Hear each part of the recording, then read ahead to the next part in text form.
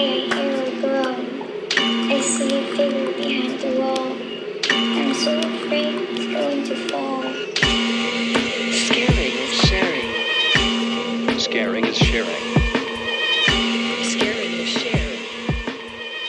Scaring is sharing. We're back again, guys, gals, non-binary pals. This is Scaring and sharing. Scaring and sharing.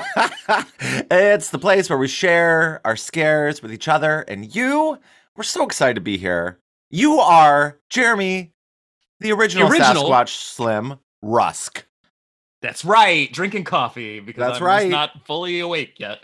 And I am looking at the flaming Scream Queen, Brandy Jo Planbeck. Yes, or the Cream Queen, whatever you want to call me. The Cream Queen, or Blandy Joe, or whatever you want to call I me. love lots of names. You know, I love giving people nicknames. I do. It's something I'm very fond of. I don't like actively seek it out. It naturally happens, as a nickname should. Don't you agree? Yeah, absolutely. Names just happen. Like your wife, I call Shrusk because Sarah Hawkins Rusk. Sorry, I just like name dropped her. But but like I like doing the S and the H, and then your last name Shrusk. It's perfect. It's natural. Yeah. Yeah, me and my buddies, we all technically we have like a billion names we call each other. It depends on the context, and that's what happens when you know people. They just generate. We're like Wu-Tang Clan members, where we have a million aliases that we all know for each other. So I love it. If people don't know me super well, like I went by my middle name Joe for at least 30 years of my life. When I was a little kid, I decided like I didn't like the name Brandy. People made fun of me because it was a girl's name. And so I went by Joe for the longest time. And then something shifted in grad school and I started to embrace my first name again because I was comfortable with it. But it was weird to go by just Brandy, and it still is. Like when someone just calls me Brandy, I know they don't know me very well.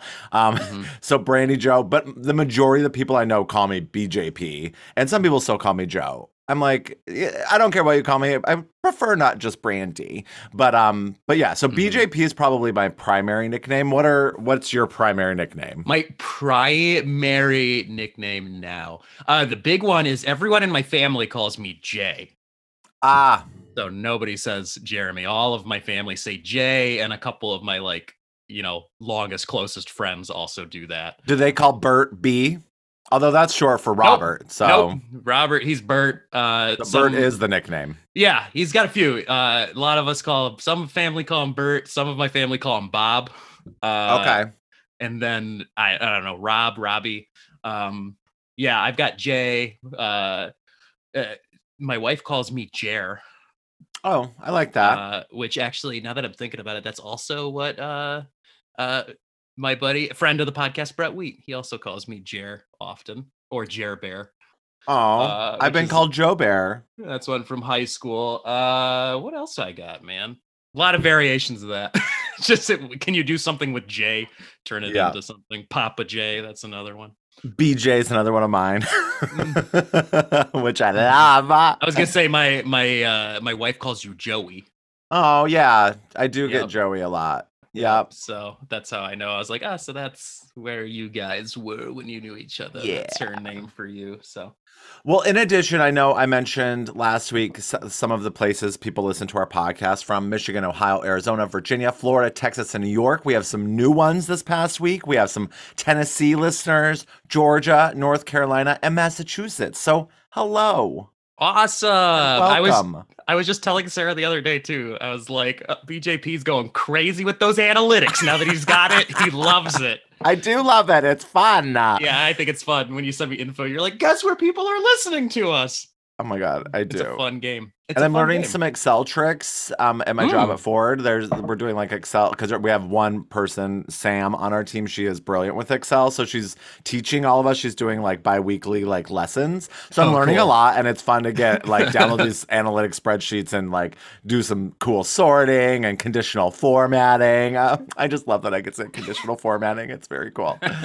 I also have to give another shout out because we announced on our last episode, which as of today dropped one day ago, but we do have merch now, which you can get through our link tree, which is on our Instagram. But we have some merch through Cafe Press. Again, it's not fancy because I'm not like a website designer, but there's a plethora of things you can get. And we have our first sale. And that is my dear friend Mandy, who's an actress, an amazing person. I love her so much. She's very important in my life. And she bought our very first item. It is one of like the baseball tees, and I'm so excited. I can't wait to see her wearing it. So Mandy, thank you. Awesome. Mandy, not to put her on the spot, but I worked on a thing that she was in with my wife as well. So hopefully it actually comes out and sees the light of day because we could talk about it on here because it's adjacent to our interests. But I was doing some, what do they call that officially? PA, production assistant stuff, helping out. But it was having a little convo with Mandy, and she said, I like your guys' podcast. It's a lot of fun. So thanks for listening. Yeah. And, I see her occasionally, and I don't know that we've talked much about the podcast. So when I saw that, I was actually a little surprised. I was like, oh, she must be listening. Yeah, I knew she was a listener because she told me, and I was like, that's great. Thanks. I know she was a part of that most recent horror convention, which I can't remember. Motor City Legacy, I think is the name of it, because she is in a new film called If I Can't Have You, which is sort of like thriller. Looks like it's like a thriller, but I think it's sort of like a play on like certain Lifetime tropes. Like I think it's like a stalker trope. So I think it's somewhat adjacent, and I really want to check it out. Yeah. She's on the poster. She looks hilarious in it, and I want to check it out. I know it's on video on demand platforms now. So if anyone has watched it, let us know. Yeah, let us know. Check it out. If I Can't Have You. I don't want nobody, baby. I watched the trailer and I was like, yeah, it reminds me of the looks like they're taking off of the Lifetime like stalker, like my doctor tried to kill me, like sort of fun, ridiculous.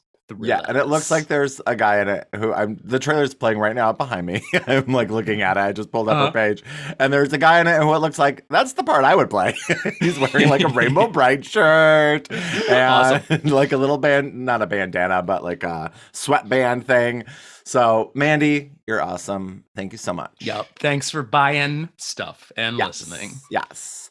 And yesterday I did an Instagram post because did you hear what Wordle was? I saw your wife thumbs up the post. Did you see my post that I put up? I saw. I was like, I wonder what I don't do Wordle, so I don't even know what's going on there. Well, I love it. But the word was scare. Oh, okay. And I immediately was like, I must do an Instagram post. So I just said like, have you done your Wordle? And I put like a ghost winking. Yeah, I saw that. And I was like, the word must be scare or scaring or horror or something, just blatantly related to us. Yeah. So I thought that was fun. I enjoyed that. That was awesome. Really cool. So Jeremy, we have one Teragram this week. Do you know who it's from? I bet it's from Teacher Drew. You would bet correct. He is our most staunch. Is that the word I want? I don't know. I think so, but it sounds so harsh. It sounds harsh there. Our most frequent correspondent? I was trying to think of a word that sounded more official than frequent, but yes, I do believe so. So Teacher Drew writes, hey guys, so much excitement on your last episode. You've got merch! Ordering mine today. In movie news, I watched Maniac Cop and understand the appeal. I will be catching up with the rest. Thank you.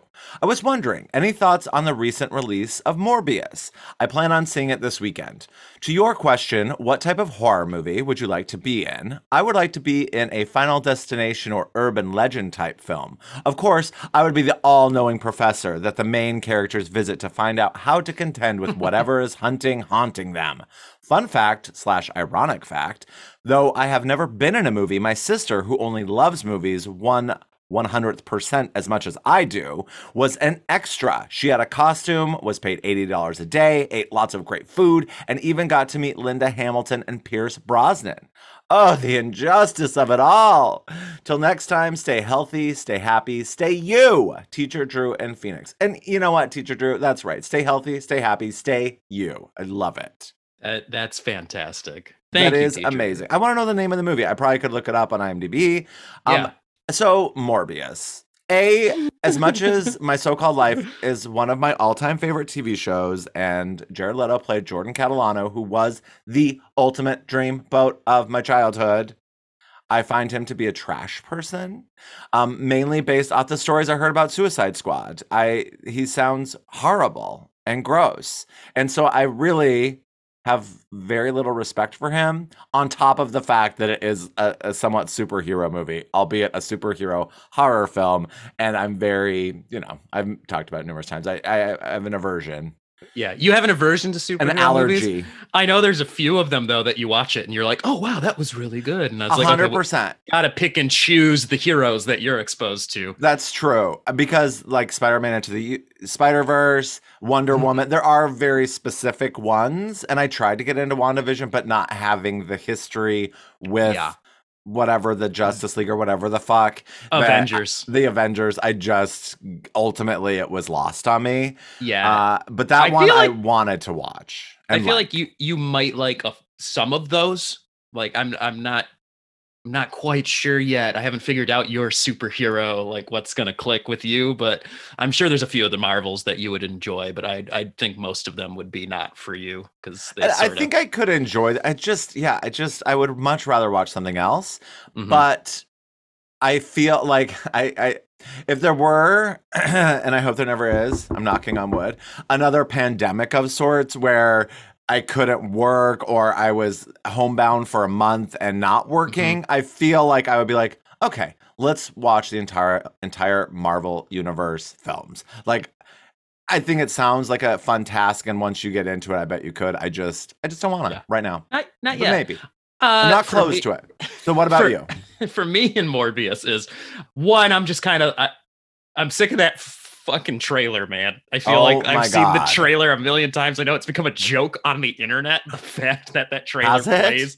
Yeah, it did for a minute. People were just like, and the Morbius trailer is still playing in front of movies like 20 years later or whatever. So that's what it feels like.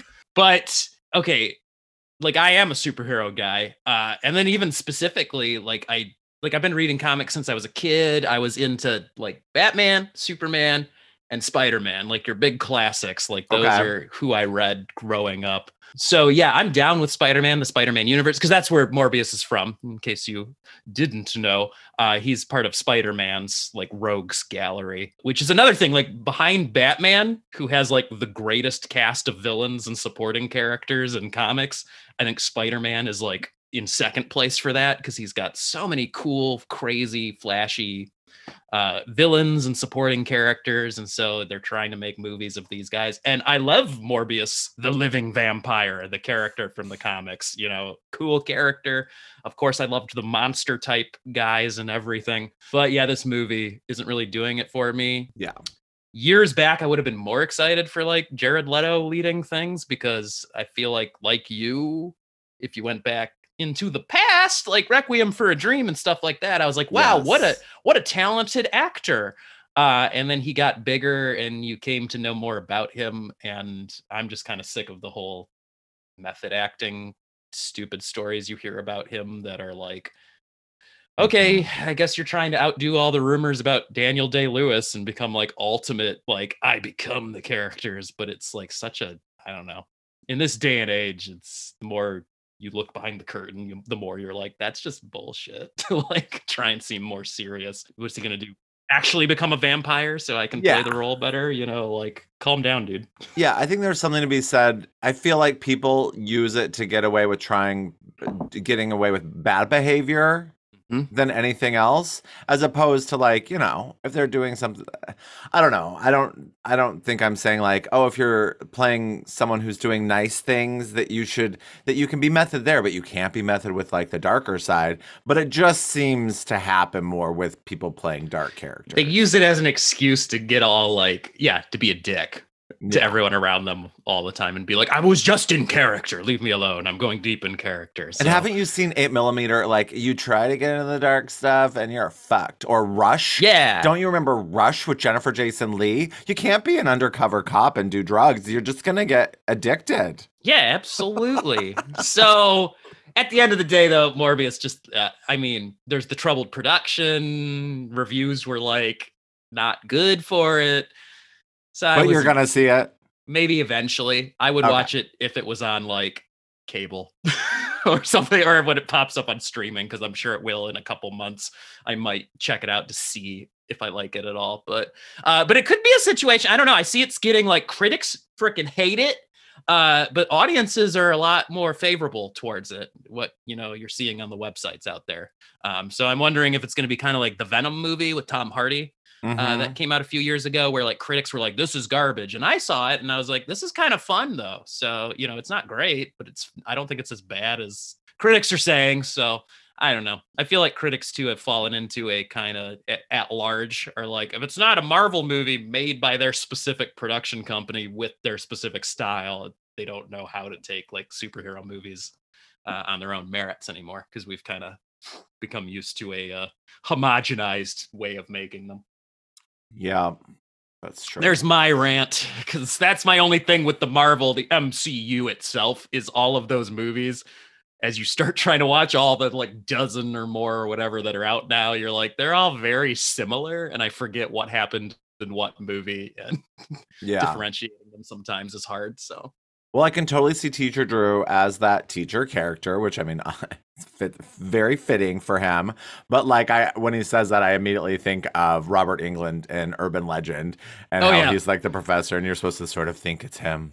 Yeah, and thank you, Teacher Drew, because you jogged my memory about another thing or type of horror movie I'd want to be in that I don't think I said when we were talking about this, which was a Texas Chainsaw movie. And those often have a supporting like family member, of Leatherface's, who's like extra crazy, but just like a side character. Like the hitchhiker? Yeah. Kind of like the hitchhiker in the original, or Chop Top in 2. There was Fredo in Leatherface, Texas Chainsaw Part 3. It just keeps it. McConaughey, that was his character in 4. I would want to be that guy, so I could just be totally nuts and not the main villain, but supporting the Leatherface, and then I'd get killed by one of the survivors running away. Well, speaking of Leatherface and support, I'm doing the show in Ann Arbor, The Actors, if you're in the area. It's with Penny Seats Theater. And on the road, I think I mentioned my husband and I have been listening to podcasts, and now my husband is done because he directs the show, so he's done, and I'm just doing the trek by myself. So I'm like, well, what am I going to listen to? Like, I used to listen to audiobooks all the time going to and fro work, but now I am, finally again doing road trips because I'm working from home with Ford. So I was like, well, I'm going to do Final Girl Support Group. So I started that, which is read by Adrienne King, which is so fun. But I don't know if you're aware of this, but like, of the final girls who are in the support group in the book, they're all based on characters. So one is named Marilyn, and she's very much based on Marilyn Burns, and like, because like they talk about like how she would never have a leather purse because she'd never let leather touch her skin. Like, so there's her, there's Heather, who is based on Heather Langenkamp.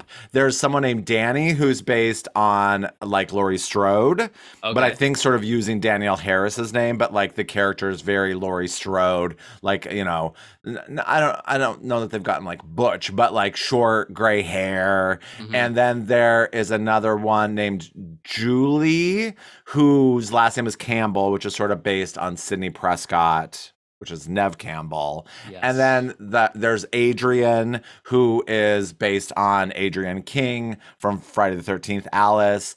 And then there is Lynette, who is based on, I guess, the final girl from Silent Night, Deadly Night. Okay. Because they talk about it, like because each of their killers isn't like specifically like Jason Voorhees, Leatherface, but they're all similar. Like Heather Langenkamp has like problems with sleep, and like they haven't gotten into that backstory yet, but like they talk about the killer being like the dream killer or something. So they're all very much in the worlds of the movies, just like in the book, they're like the real life incidents that these movies are like based off of. So that's a lot of fun, and I'm enjoying it so far. It's fun to hear Adrienne King read it, but at the same time, I don't know that I love her as a narrator. Storyteller. It feels a little actory sometimes. I don't know. Voice, especially narration, doing like an audiobook, that sort of voiceover is a very specific talent, and I feel like either you're super good at it or not as great. Yeah, I mean, I really wish it was like Jamie Lee Curtis. That would be like the shit.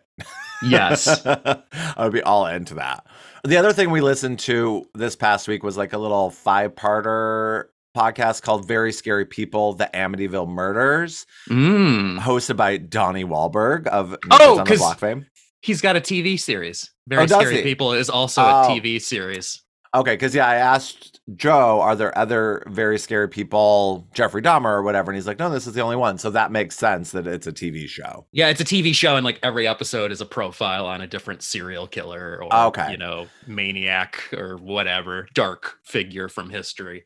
And it was fine. It was about the DeFeo murders. Yeah. But like it's Which all is a crazy story. It is, but it's like set up as you're going through like, oh, could it have been the mob and this and that? And it's like, we know who it was.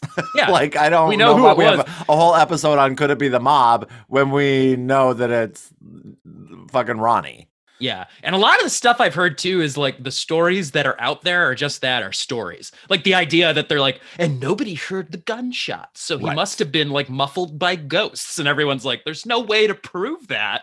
That's just, hearsay. That's just speculation. Yeah. Like they don't know that because I'm sure gunshots did go off. I'm sure like it just happened, like a murder happens, but people have attributed crazy stories after the fact. And because of the Amityville story, that retroactively got linked to that. So, and there was some interesting things in it, but like a 5-parter, not necessarily. I could have done with like one long episode about the Amityville murders, but it was nice that they didn't get into like the hauntings at all. Like it wasn't any of that. It was literally just sort of based on the murders. And while some of that mob stuff was interesting, and that sort of to me holds most true in regards to the gunshot, if people were concerned with the family being involved with the mob, that if they heard the gunshots, they may not have necessarily said anything because this guy like was a creep, the dad, and maybe it was like, well, let's not get involved. But like 6 gunshots, or like some of them got shot like twice. So like there were a lot of gunshots. Yeah. And from what I understand too, that's like a theory behind, the son who committed the murders. Like he knew that his dad had unsavory connections. And so he thought, well, if I just say the mob did this, people would buy that because they know he has connections to unsavory criminal types. So. But I would love, I'm probably going to be listening to the Final Girl support group this whole time. But if there are other good, fun, scary podcasts, especially like, 6, 8-parters, like those are the most fun to me. I'm really into those right now, like a serial podcast. I don't know if that's what they're called, but I think so. So please love your recommendations. Like Teacher Drew, write us scaringasharing@gmail.com, or like Teacher Drew does, slide into our DMs on Instagram. Scaring Us Sharing is where you can find us. And since we talk about him so much, I feel like I'm just going to have to go up to Barnes & Noble and be like, give me all the Grady Hendrix. I'm just going to, I need to finally read all these books. So. And okay, one more thing, actually 2 more things about Robert Englund. One, I don't understand the new Nightmare poster. Like I recently looked at it, like the one with like his eyes. Like, and I was talking to a friend of the podcast, Chris, about it, and he's like, well, it's like he's like staring up at you from like up above, but like that doesn't work for me because it's like he has a horn, like a rounded horn is what the poster looks like. And I don't understand what the fuck is happening in that poster. I get the eyes. I don't get the weird rounded horn. Yeah, I'm looking at it right now. I think that's just his brow. But like Chris tried to recreate it. He's like, it's like this. That one, right? Yeah, but what do you mean it's his brow? It's like coming out over his eyes. It's like a round horn. Yeah, I think they just made the brow really severe looking. I don't buy eyebrow I think over his eyes. But it's based, I thought it was based on the, at the end when he goes all monstrous. Maybe. Extra monstrous, because at the end of the movie, he takes on this like Satan looking like look towards the end of the movie where he gets scarier looking. So I'll need to rewatch it, but I was looking at that poster recently and I'm like, I don't get it. What the fuck is that bump? It's just creepy. It's just for the sake of being creepy. So my other Robert Englund thing is that I just saw a headline that he is reteaming with the director of Phantom of the Opera named Oh, Dwight Little, who also directed Halloween 4, to do a yep. movie called Natty Knox, which I don't like the name of that, but they think it falls inside the horror genre so much. Bill Moseley's going to be in it, and I think Oh, Danielle good. Harris as well. Whoa. Okay. It's a bunch of, big time celebrities for us horror people, but Yeah. yeah. But and he's Robert Englund's gonna be in Stranger Things, the new season, and that's fun. Yeah. Yeah. Because they just keep picking these great iconic supporting actors from, iconic 80s horror and science fiction. They keep popping up in there, which is fantastic. But So fantastic. The fan service, we love it. Yeah, I'm excited for Stranger Things. Come out already. Oh my God, I know. What was I going to say? Oh, talking about new movies. I remember I said this last time that I couldn't remember if I've just conjured this or if it's an actual thing. And now I'm seeing it all over Facebook. People have even sent it to me. Is that Willem Dafoe is supposed to be attached to Robert Eggers' Nosferatu as the vampire. I saw that yesterday as well. So that's very exciting because, yes, you have talked about it. I think you conjured it into reality. I manifested it. I made it happen. Which is so perfect. Yes, it's got to be. If it's not him, that's a huge loss. And at the same time, I'm like, this movie needs to finally happen because I know Robert Eggers has been talking about it for years. So just film it already. And I'm sure he's very busy, but let's just combine all the actors from all these movies and let's fucking get Robert Pattinson in there to take over for Harry Styles. Yeah, that would work. Yeah. Yeah. So during Twilight, I was like, ugh, this guy, he's not my Edward. He's not I don't find him super hot or anything, but he was so good in The Lighthouse. He is a very good actor. That brought me I appreciate him more after that film. Yeah, he has impressed me post Twilight with just okay, he really wants to, much like, Daniel Radcliffe has done post Harry Potter, where I'm differentiating myself. I'm more versatile than just this. So look what I can do. And, he's done The Lighthouse. He's done those. It was the guy that did that movie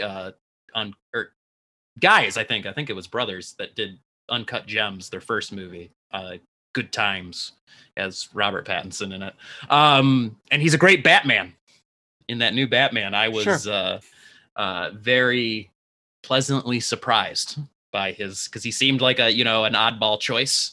But then again, so was Michael Keaton back in the day, and he nailed it as well. So I feel like you get those quirky, weird actors, and they can do something fun with the Batman character. So yeah.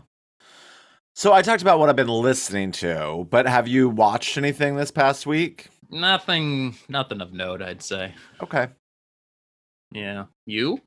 Nope, just listen to the podcast and now Final Girl support group. So I'll let you know how that ventures. I mean, like most audiobooks, I'm not usually into them right at the start. It does take a little getting into, just like with a book, getting familiar with who's reading it and with the story. And it's different when you're listening to it in regards to, with a book, you can sort of thumb back and be like, what was that they said? And in an audiobook, that's a little more difficult to do. So. But yeah, I'm enjoying it so far, just not loving it. So hopefully it will grow on me. Hopefully it'll pick up. And hopefully I'll like it more than Final Girl, which is another book that came out a few years ago. And I did listen to that audiobook and I did not like that. So Riley, someone is the author for that, I think. Oh, well. Shall we get into our shares? Yeah, let's share these scares. All right. Well, I am first. You're first.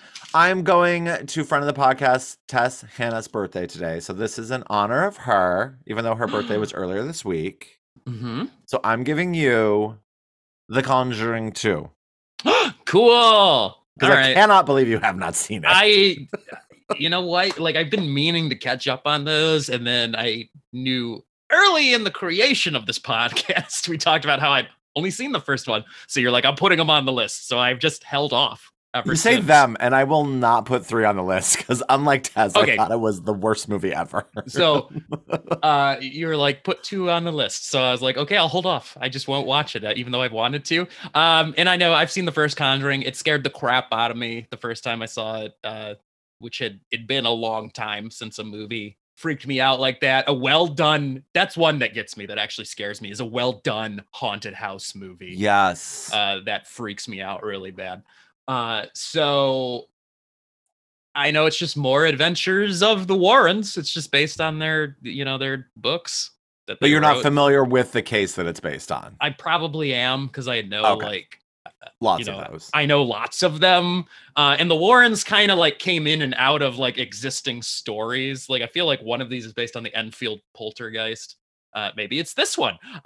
So I know they came in and out of a lot of famous hauntings, and there's other ghosts. What's fun is fights between ghost hunters, because I know there's other like famous investigators that are like, the Warrens made a bunch of shit up, and they weren't like serious investigators or researchers, blah blah blah. Do you think we're going to see a crossover like the Warrens versus I want the Warrens Paranormal versus Activity? Yeah, I want the Warrens versus Ghostbusters to happen. Like I think that would be fun. Oh my God, make it happen. But I know it's based on some of their cases. I know the nun is from this movie, who I know that's a fantastic character. Like I don't know anything about her point in the plot whatsoever, and I know she got a spin-off movie, but I just know she's scary as fuck looking, so I can't wait to check that out. And you've not seen any of the other Conjuring, like literally just The Conjuring? No Annabelles, nothing? I've seen Conjuring 1 and I've seen Annabelle 1 and 2. Oh, Because okay. there's 3 Creation. Annabelles, right? Yeah. That's Okay. the second one, Yeah. which I thought was better than the first one. Oh, yes. 'Cause It's the actually first- pretty good. The first Annabelle was kind of lame by the end of it, because it was just pretty cliche. Oof, so That's what bad. I was just like, so I've seen this movie a million times before, in other better versions. But the second one I thought was kind of cool. But those are what I've seen of the Conjuring universe. Not seen Conjuring 2 or 3. I've not seen The Nun. I've not seen the third Annabelle. So Okay, yeah, and you don't. I've come to realize that the number 3 is only good in Nightmare on Elm Street, because in the Conjuring universe, no. okay. But anyway, I know what it's about. It's about the Warrens. Great. Some more. They probably interweaved like they did with the first one. They probably took 1, 2, 3 different cases and kind of combined them into one narrative. So Okay. All right, awesome. cool. And I'm gonna give you the common thread here is they start with the letter C. Oh, I'm gonna get to Coraline this time oh, around. I'm so excited. So what do you know? So, I mean, I know that there's like Coraline, I believe, is the little girl, the main focus of the film. I know the animation style. I don't know if she is like a doll or if that's just how, like, I think they have like buttons for eyes. I know she has like a really creepy mom figure. I don't know if it is her mom or like a stepmom, but I think it's sort of a story about this girl who has like a rough family life in some way and finds this alternate universe. That's like in my mind what it's about. Like I feel like the poster, she's like crawling through something. So I feel like it's sort of like a dark Alice in Wonderland-y sort of thing. Like that she finds an alternate world, which of course also makes me think of Pan's Labyrinth. So a less dark Pan's Labyrinth, but a more dark Alice in Wonderland. There you go. That's what I'm going with. But I am Done. so excited. I hope I like it more than The Nightmare Before Christmas. Yeah. Just hoping. We'll see. And I've not seen this since like it came out, which is like, over 10 years ago, closer to like 15 years ago. So Awesome. it's been a minute. So it'll be good to revisit this and see how I feel about it. So Oh my God, I'm so excited. yeah. So this will be, this Nice. seems like a fun episode. Like these Yeah, seem it like does. these seem like fun movies. So Yeah, like movies we both should have seen. yes, should have seen. And yeah, let's Just do like it. Veronica. Yeah, just like Veronica. Everyone needs to go out and watch Veronica right now. All right, well, let's go watch them. Cool. See you in a second. Sid, don't you blame the movies. Movies don't create psychos. Movies make psychos more creative.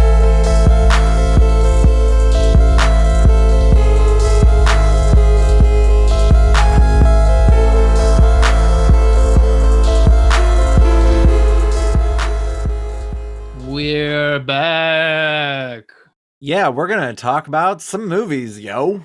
That's what happens. I guess if this is your first time, this is the format. I watch one for the first time. You watch one for the first time. That's what we do here. We watch it. There's a quick pause. Although, if you're joining early enough and listening to us, it's like we've done several in a row that were just the one movie I noticed. And it's like, oh, that was a lot altogether. Usually we don't have that many crammed together like that. But it is what it just is. depends. It just depends, guys. Yeah. gals, and everybody else. And everybody else. So first up is The Conjuring 2, which I assigned to you because you have never seen it. Correct. And directed by James Wan from 2016. The tagline is The Next True Story from the Case Files of Ed and Lorraine Warren. And the summary from Letterboxd is Lorraine and Ed Warren travel to North London to help a single mother raising 4 children alone in a house plagued by malicious spirits. That's it.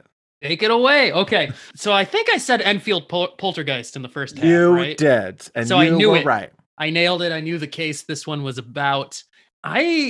First, in general, I enjoyed this. I haven't seen the first Conjuring in a while, so I wonder but I remember when I saw it, I thought it was incredible. So I wonder if I still have the same reaction, but I felt this was a worthy predecessor. I felt like I had the same reactions I did to the first one, watching this one, which is it's a well-crafted, funhouse movie, as they call them. Tons of jump scares, lots of false jumps where you're waiting for something to happen. And I'm like, oh, James Wan, you genius. You make me real anxious that something horrifying is about to happen, but nothing happens. And then it cuts to another scene and you're like, ah. So the anxiety watching these is just through the roof. And again, like Patrick Wilson and there was a scene in this. I'm getting ahead of myself. Let me back up. But yeah, in general, I did enjoy this. Yeah, I liked watching it again. I feel similarly to part 1 in that I think the finale is not great. I don't love how either one of them, like the climax, I think feels cheap and typical in both of them. Mm-hmm. The first one feels like an Exorcist ripoff. And then this one just, I just don't like. I mean, I think the nun is creepy with that creepy mouth and everything, but just that whole ending in the bedroom, I just find not very captivating and just sort of, like I said, just typical and boring. My problems with these climaxes too is, those climaxes. You don't want an unfulfilling climax. Never. They feel too Hollywood, too superhero movie, like over the top. There's just too much going on for something that's based on real cases, which did not end dramatically. Like most of these, when you read about the real investigations, they just kind of stopped. Like with the case of the Enfield Poltergeist, like I don't seem to recall a dramatic moment where like one of the kids was going to throw herself out a window. Sorry, guys, spoilers. It just kind of stopped. People stopped investigating. The activity they claim stopped happening and people just moved on. So I feel like that's filmmakers being like, we have to have some sort of explosive finale to this thing. It can't just kind of fizzle out or move on to other stuff. So. Did you watch any of the videos, like how in the movie they're like filming the girls at one point? Like those videos actually existed. Have you watched them before? Yeah, I've seen some documentaries and some of the real photos. It 100% feels like those kids are just fucking with them. That's pretty much the consensus when you read about this case. Like most skeptical minds were like, this was a giant prank played by these siblings on everybody. But there's some. It doesn't even seem like they're trying to like be convincing though. Like they're kind of laughing and smiling, and it just feels like they're kids. Being kids. 100%. And like that voice, I don't think comes across like it is not like in the movie where it sounds like it's coming out of a man's voice. Like no, it's just a weird, creepy little voice like this. Yeah, exactly. Creepy recordings, but authentic. I don't know. I don't think so. And I think the most baffling thing about this movie, and like the good baffling way, is that little girl who played Janet is American. Whoa! Like, I think her accent is so good. Like, I guess they did this giant search to find her, and she's like an American. And I think she sounds so authentic. I didn't know until I was reading the IMDb trivia that was the case. I thought those were all, English people. And she is in Malignant. I think she plays like the younger version of the mom, the mom that works in like the museum underground thing. Mm-hmm. Like I think that there's a scene with her as like a young mom and she plays that role. So, which is also James Wan, correct? Yes. Yeah. So that makes sense. Yep, it does indeed. So, but yeah, I think that's the most interesting thing about this movie. Not that it's not interesting, but that like really caught me off guard. I was like, wow, because I always thought like, oh, what's this little British girl up to? And I looked her up and I was like, oh, she's not British at all.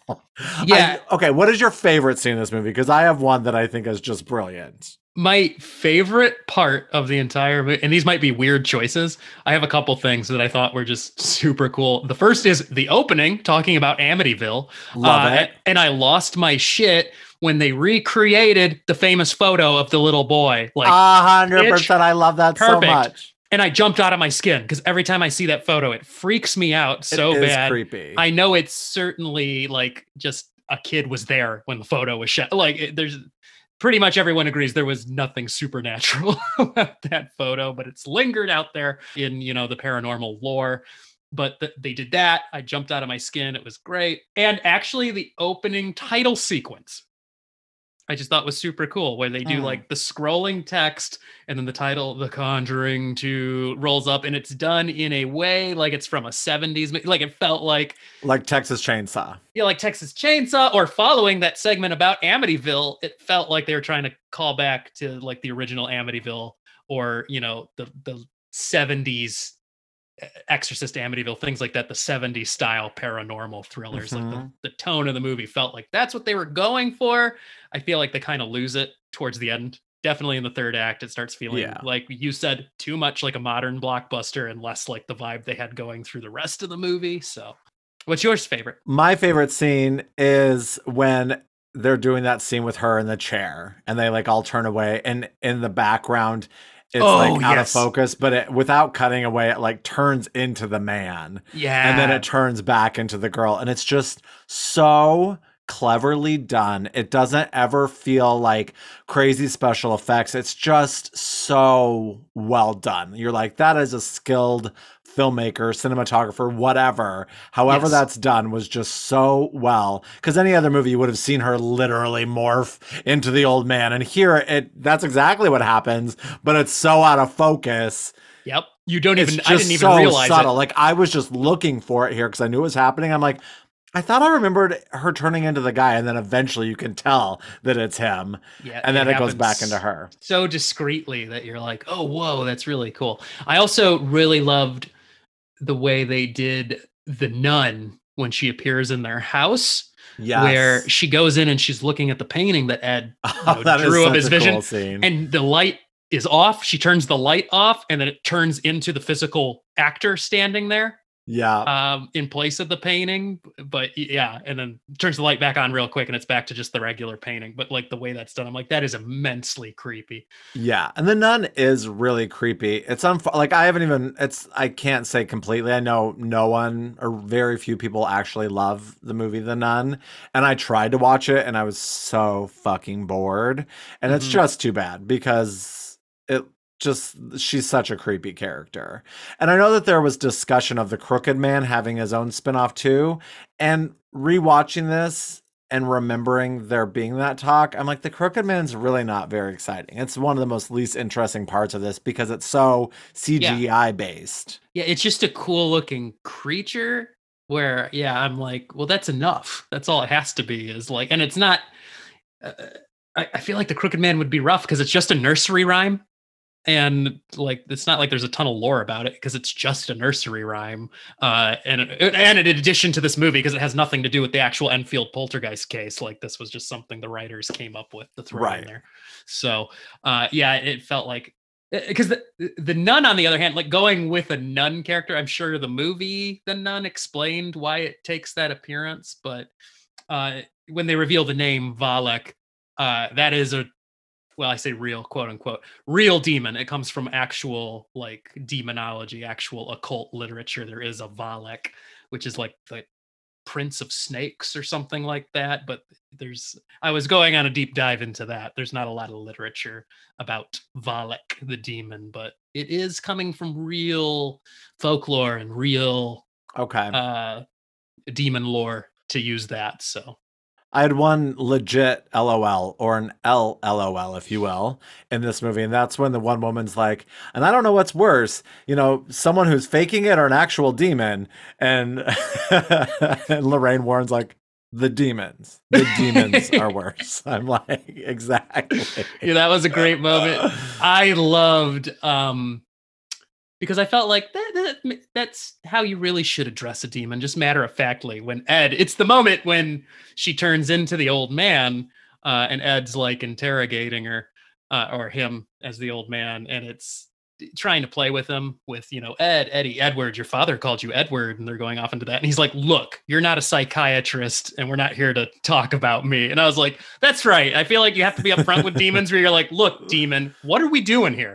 Let's get down to business. And I was like, that made me laugh. I was like, that's amazing. Just, point blank, matter of factly, just harass this demon. And the first time I watched this, and I often when I talk about this movie will say how much I hate the sequence when he sings "Fools Fall in Love" or "Wise Men." What the fuck is that song called?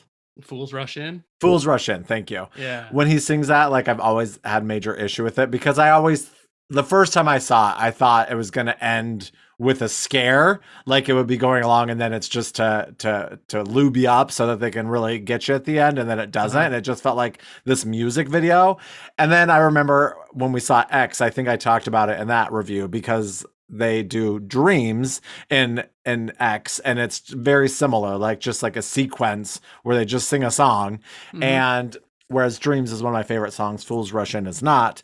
But this time I didn't mind it as much. And I don't know if the setup for it felt a little better to me this time. Like that they were like, oh, they really loved Elvis and, they don't have those records anymore. Like, I don't know. I just found it very endearing this time and sweet. And it didn't bother me as much.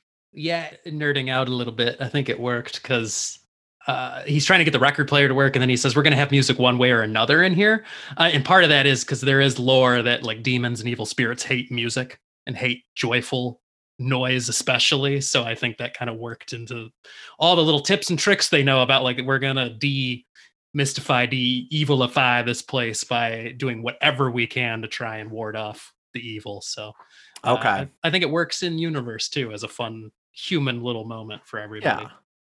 But I think it's a well done movie. And, I think there's some really genuinely good scenes, which I truly cannot say about part 3. I don't remember a single good thing about part 3.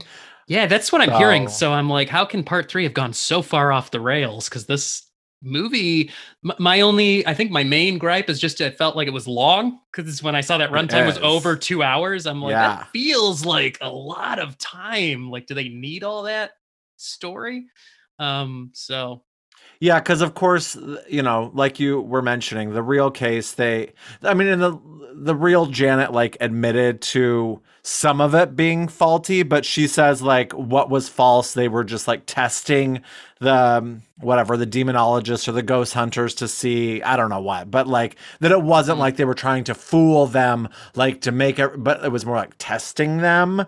But she said like 2% of what happened was fake or something, where it's like, well, if you're going to tell us any of it's not fake, how can we believe that any of it was real, truly?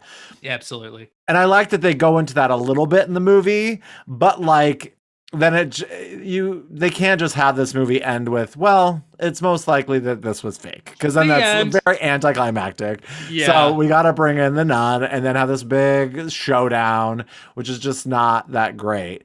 I do love Vera Farmiga above everything else in this movie, and I guess her screams are so great. I guess she caused some severe damage to her voice in this from the constant screaming she did, because her screams just like they're so real and authentic, as opposed to like some slasher girl screaming where it doesn't feel real. Like anytime she's screaming, I can feel it in my soul. Like it just feels very authentic. I think she's so great to watch. I know a friend who went to school with her and absolutely hates her because I don't know if it's jealousy or what it is, but she does not think highly of her. And I find Vera Farmiga captivating. I love her. I love her in Bates Motel. I think she's just a phenomenal actress. Did you dig in? Were you like, did she like trip you in the hallway once or something? Like, what's the real issue? I think I did, but this is a million years ago, so I don't recall what her issue with her is. I think it's jealousy. Could be. I mean, she is mega successful, so it's, yeah, it's a tough road to watch. And then the real cases. I do feel like a lot of it, like with the prior movie and this one, if I recall, like the Warrens' involvement in real life was actually like minimal compared Like a to day. to the other investigators, like the Maurice Gross was the name of the one mustache. investigator. He was like the main guy of the Enfield poltergeist, if I remember. Like I think he was there through like the entire investigation, as was the German woman that appears in the movie, just for them to shit on her for being like, you don't believe, so you're an asshole. Like I felt like that was really heavy-handed. Like anytime they presented somebody that's like, I'm a skeptic and trying to be realistic here, and they're just like, skeptics are pieces of shit. It felt like that's like what the point of the movie was. So in there, so I was like, come on, guys, you could be a little more.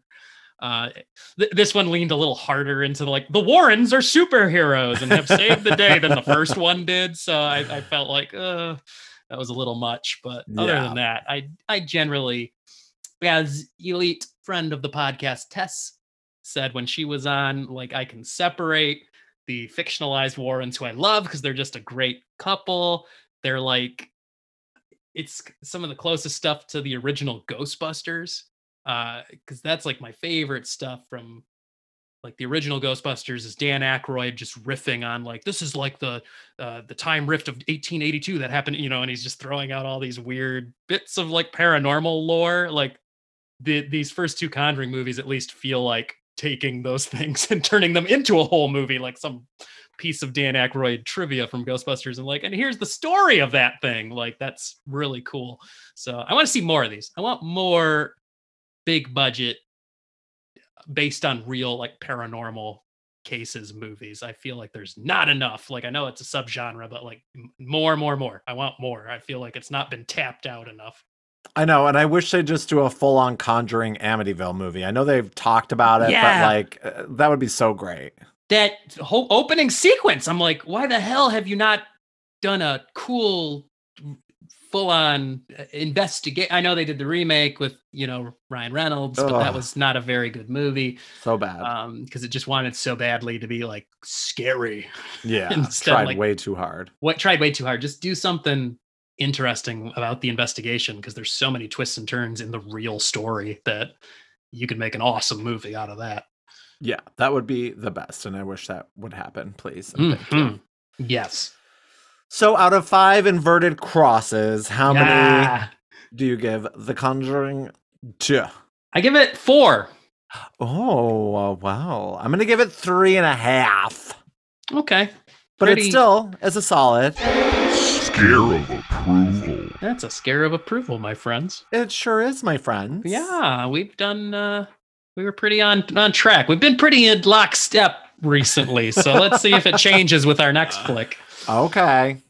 So moving on to my pick, which was Coraline, not Caroline, Coraline, directed by Henry Selick, of course, of Nightmare Before Christmas fame.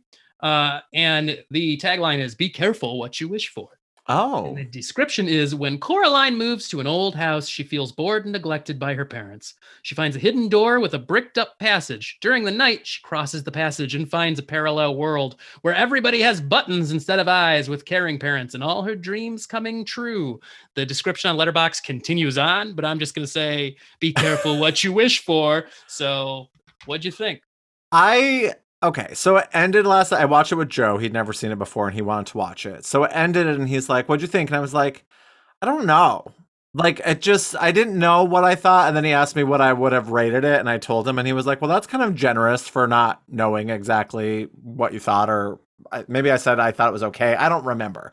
But like, I couldn't really get out of my head, and I kept thinking about it all day today. So my opinion is definitely raised of what I thought of it. It's very different. It's very unique. And I really like that aspect of it. I definitely, like, I started to think about, like, well, what was the deal with the doll? And I started, like, Googling it, and all these things they were talking about, I'm like, I missed all of that. So, like, I felt like it's definitely one of those movies that deserves a second watch to really get to the heart of who, like, those spirits of, like, the kids are, and what the doll means, and the grandma, and all this stuff. And then I was reading, like, that the book version, which is Neil Gaiman, right? Yes, correct. Who did like the Sandman and what Yep. else? Yeah, the Sandman for DC Comics. And then novels, he's written Stardust, the novel that was turned into a movie Right. as well. He's written American Gods, which became a Right, television series. He wrote Good Omens, which also became a so he's Got it. very Yes. very present in the pop culture like sphere. And then I was reading that things like the grandma and her little like friend and the doll are like none of those aspects are in the book, which is so interesting because they seem so important here. Mm-hmm. And so I'm curious. I would like to read the book and then Yeah. probably watch the movie again. I guess my question now in regards to that tagline, it's not like she's like, I wish I had different parents, and then she found this hole. Mm-hmm.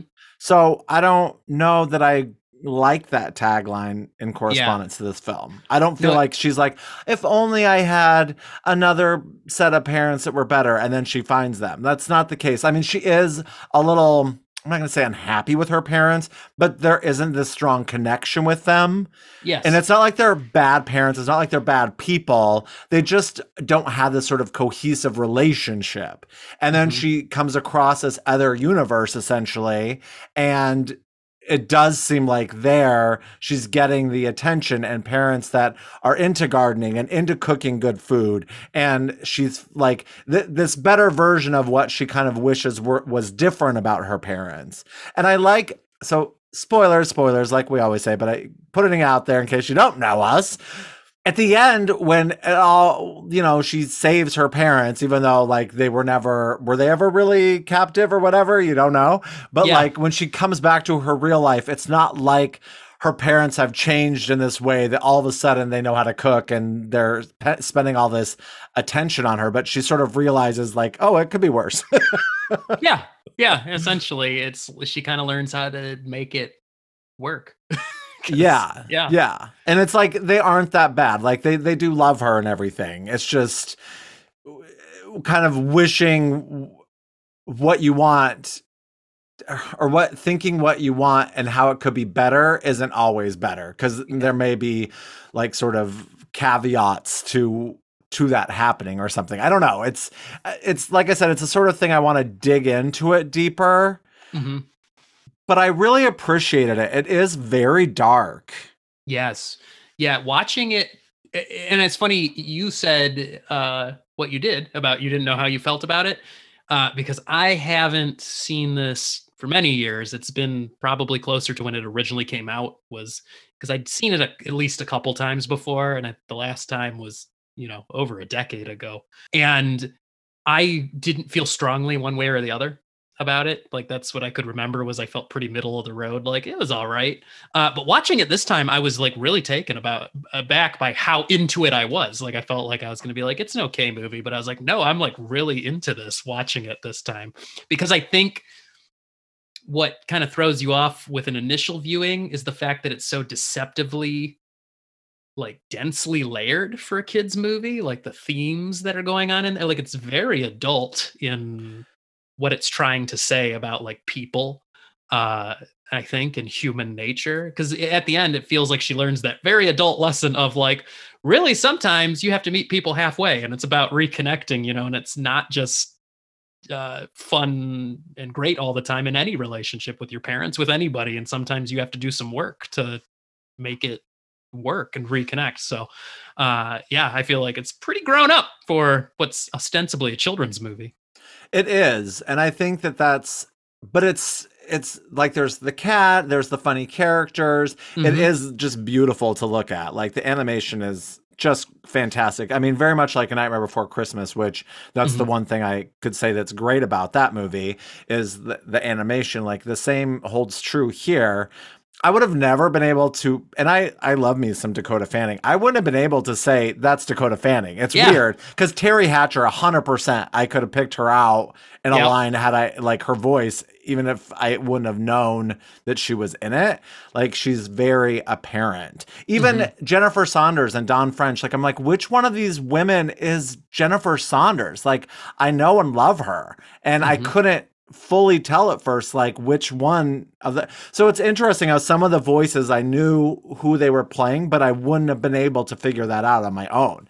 Mhm. But like Joe said when we finished, he's like, "Wow, who would have thought I'd say Terry Hatcher was good in something?" Because normally we kind of find her not to be a trash person, but kind of. But she's so good in this. Mhm. She's so good. So it's interesting because I just really didn't put together some of the doll stuff, and especially with the grandma, like. And you don't meet her until the very, very end, right? That's Yeah. the first time we see her when she's coming over with her Yep. grandson. She's just a like non-presence through most of it, just mentioned by people. Because I just couldn't get out of my head today. I'm like, how did she end up with the doll? Because the grandson, what's his name? Wybie. YB.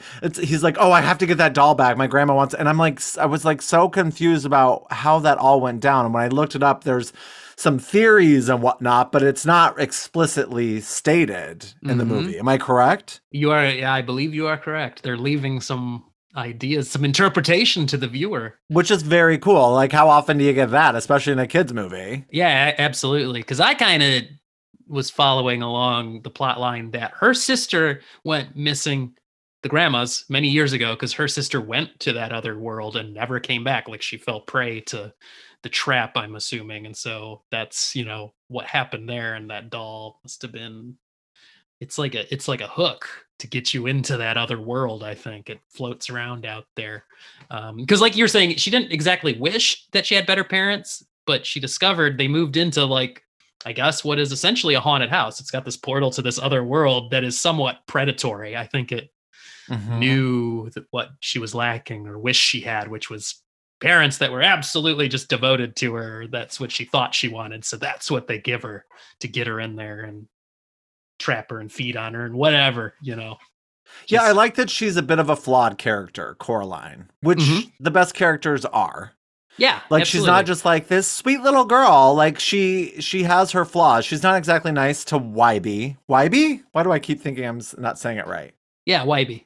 She's not exactly nice to him. She's kind of a little jerk sometimes. And Yeah. she's just like, I just like that she herself is a little layered. And like you said, like she's not, it's not like she is like, I wish I had better parents, but like it's complicated. Hashtag it's complicated. And it is very interesting. And I just find it fascinating, and I'm excited to watch it again. Yeah, it this time around too, I really felt like I connected with the character of Coraline too, because I was a little weird kid too that lived in my imagination, and it felt very real spending her time, running around on her own with just her ideas, where it's like, yeah, I did a lot of that, riding my bike around neighborhoods, thinking there was something strange and otherworldly out there, just like around the corner. Like I was going to go down to the local creek and find some kind of monster or something like that. So I really connected with the vibe that this time around at the movie. It took me back. The nostalgia of my childhood really washed over me this time. So, and I like that she's from Michigan. She's from Pontiac. Yeah, she's from the Detroit Pontiac. Zoo comes up, which if you're not from around here, the Detroit Zoo is located 5 minutes from me in Royal Oak, Michigan. And I haven't been there in a million years, but apparently it's a good zoo from what they say. And Pontiac's just a little ways north of us both. Yep. So, and at the end, the dad was wearing a Michigan State sweater. Yep. So, very Michigan. And Joe, at one point, because when they drop the dad off, the mom's like, he's drunk or something. Like, so the dad's like an alcoholic, right? Or at least maybe not an alcoholic, but he was drunk at one point, which also in a kid's movie is a weird thing to like bring up. Yeah. Yeah. They throwing some realness at you. Sometimes your parents are drunk, and it's just deal with it. And I like that it's sort of set up in that way where she keeps going into the portal like at night and then waking up in her own bed in like the real world. And it's like, what's going on here? And then it's sort of, she goes during the daytime and then she's like kind of stuck in it. Yeah. There's where the rules start to change a little bit. So I thought that was cool too, where it feels like, oh, is it a dream world sort of thing? But yeah, when she goes in the daytime, then it's like, oh, you change the rules. It's become a different thing now. So. And the other mother really does become quite frightening with her creepy fingers, and she kind of is like a spider and kind of like Edward Scissorhands and Freddy Krueger all rolled into one. She's very eerie and scary looking. Yeah, because in general, you wouldn't necessarily be like, oh, this is a horror movie.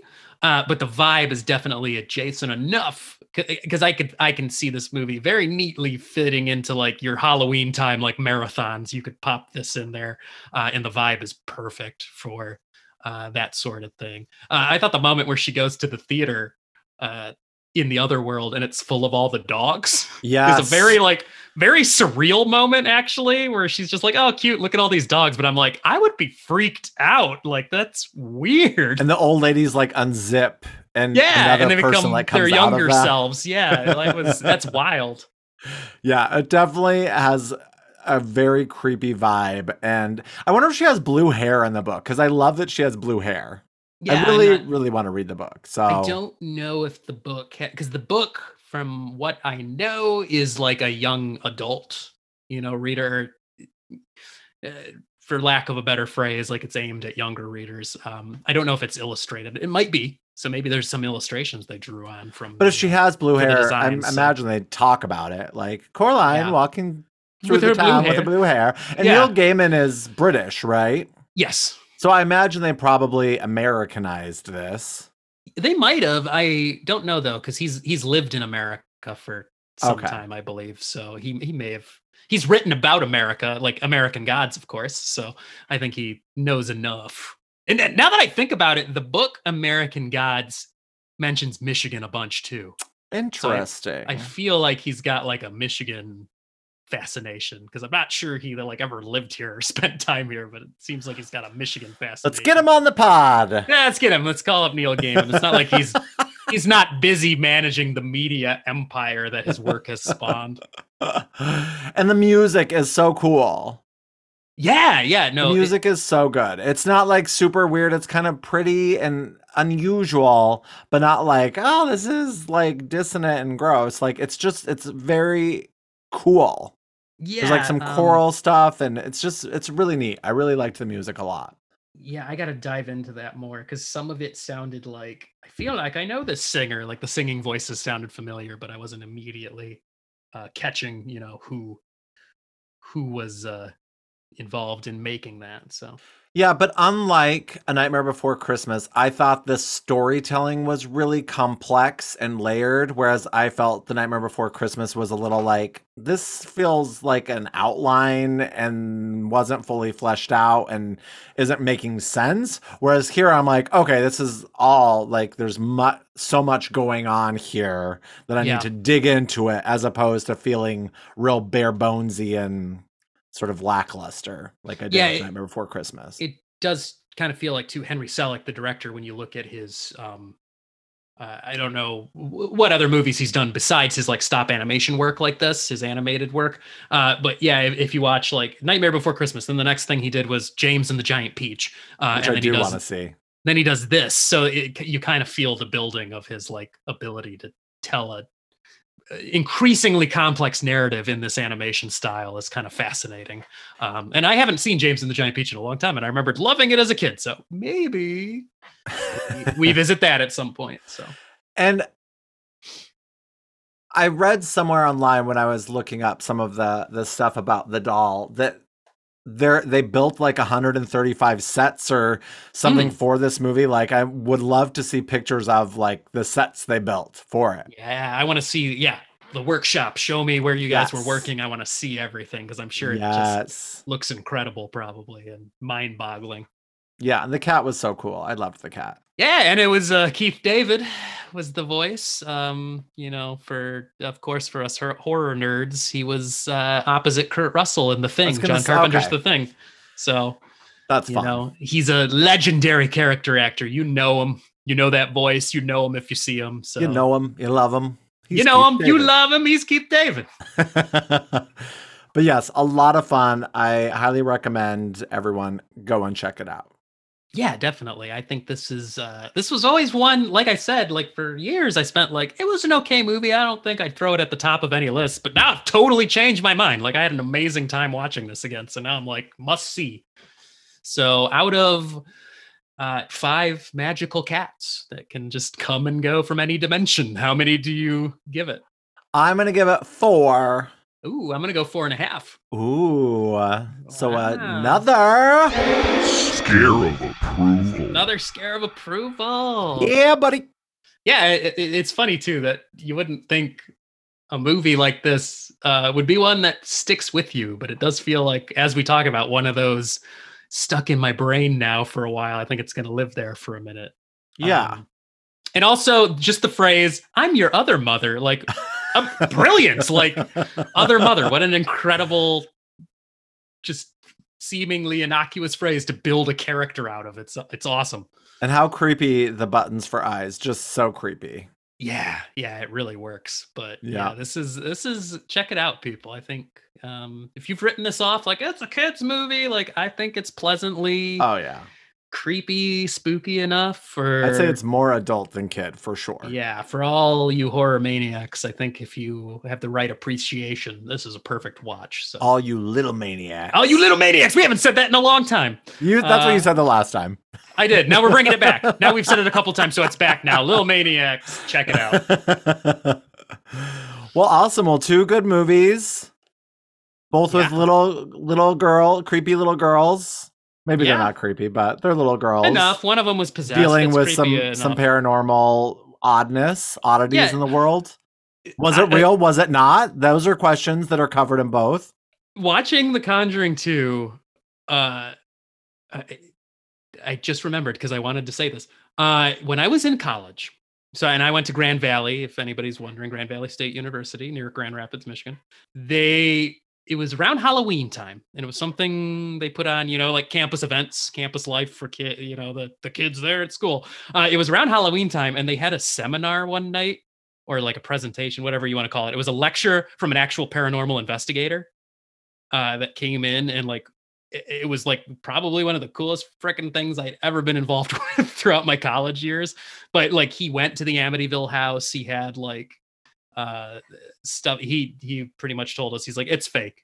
That was all fake. But he had some other like compelling stuff. And watching The Conjuring 2 really like took me back to that, where I'm like, that guy had like all these cool little stories and creepy photos and recordings from other investigations. So like, Fun. start turning all those into movies. I wish I remembered the guy. I bet you I've seen him probably again on TV as a talking head on those like paranormal shows, but Probably. he was very fascinating. But what they need to do is a movie about like Civil War, like battlefield ghosts, No. because that was a big one. That it's creepy, man. That was a big one that he investigated, was like at Gettysburg, which is supposed to be the most haunted place in America, and he had Okay. all these weird photos and recordings from that. So apparently, you got to go to places of great human suffering, they say, and that's where you're going to find legitimate hauntings, it seems. So Yeah. That makes sense. yeah. Well, thanks for tuning in, everybody. scaringisharing@gmail.com. Write us, tell us which of the Henry Selick films are your favorite. Henry Yeah. Selick? Is that right? Henry Selick.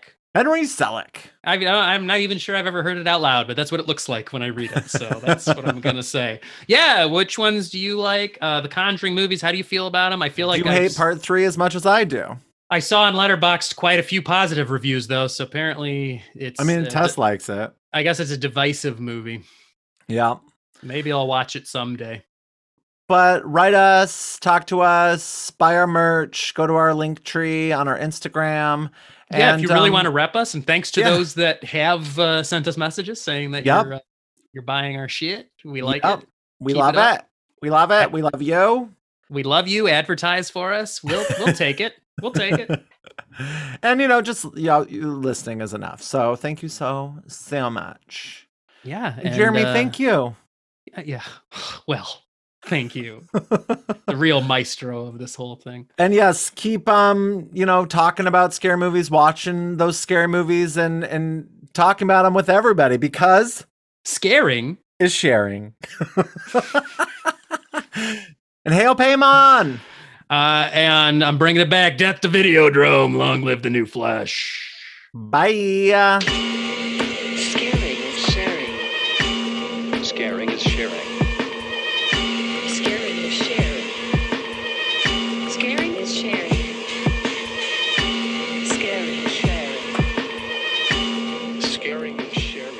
This has been a production of Planet Amp Podcast, powered by Pinecast.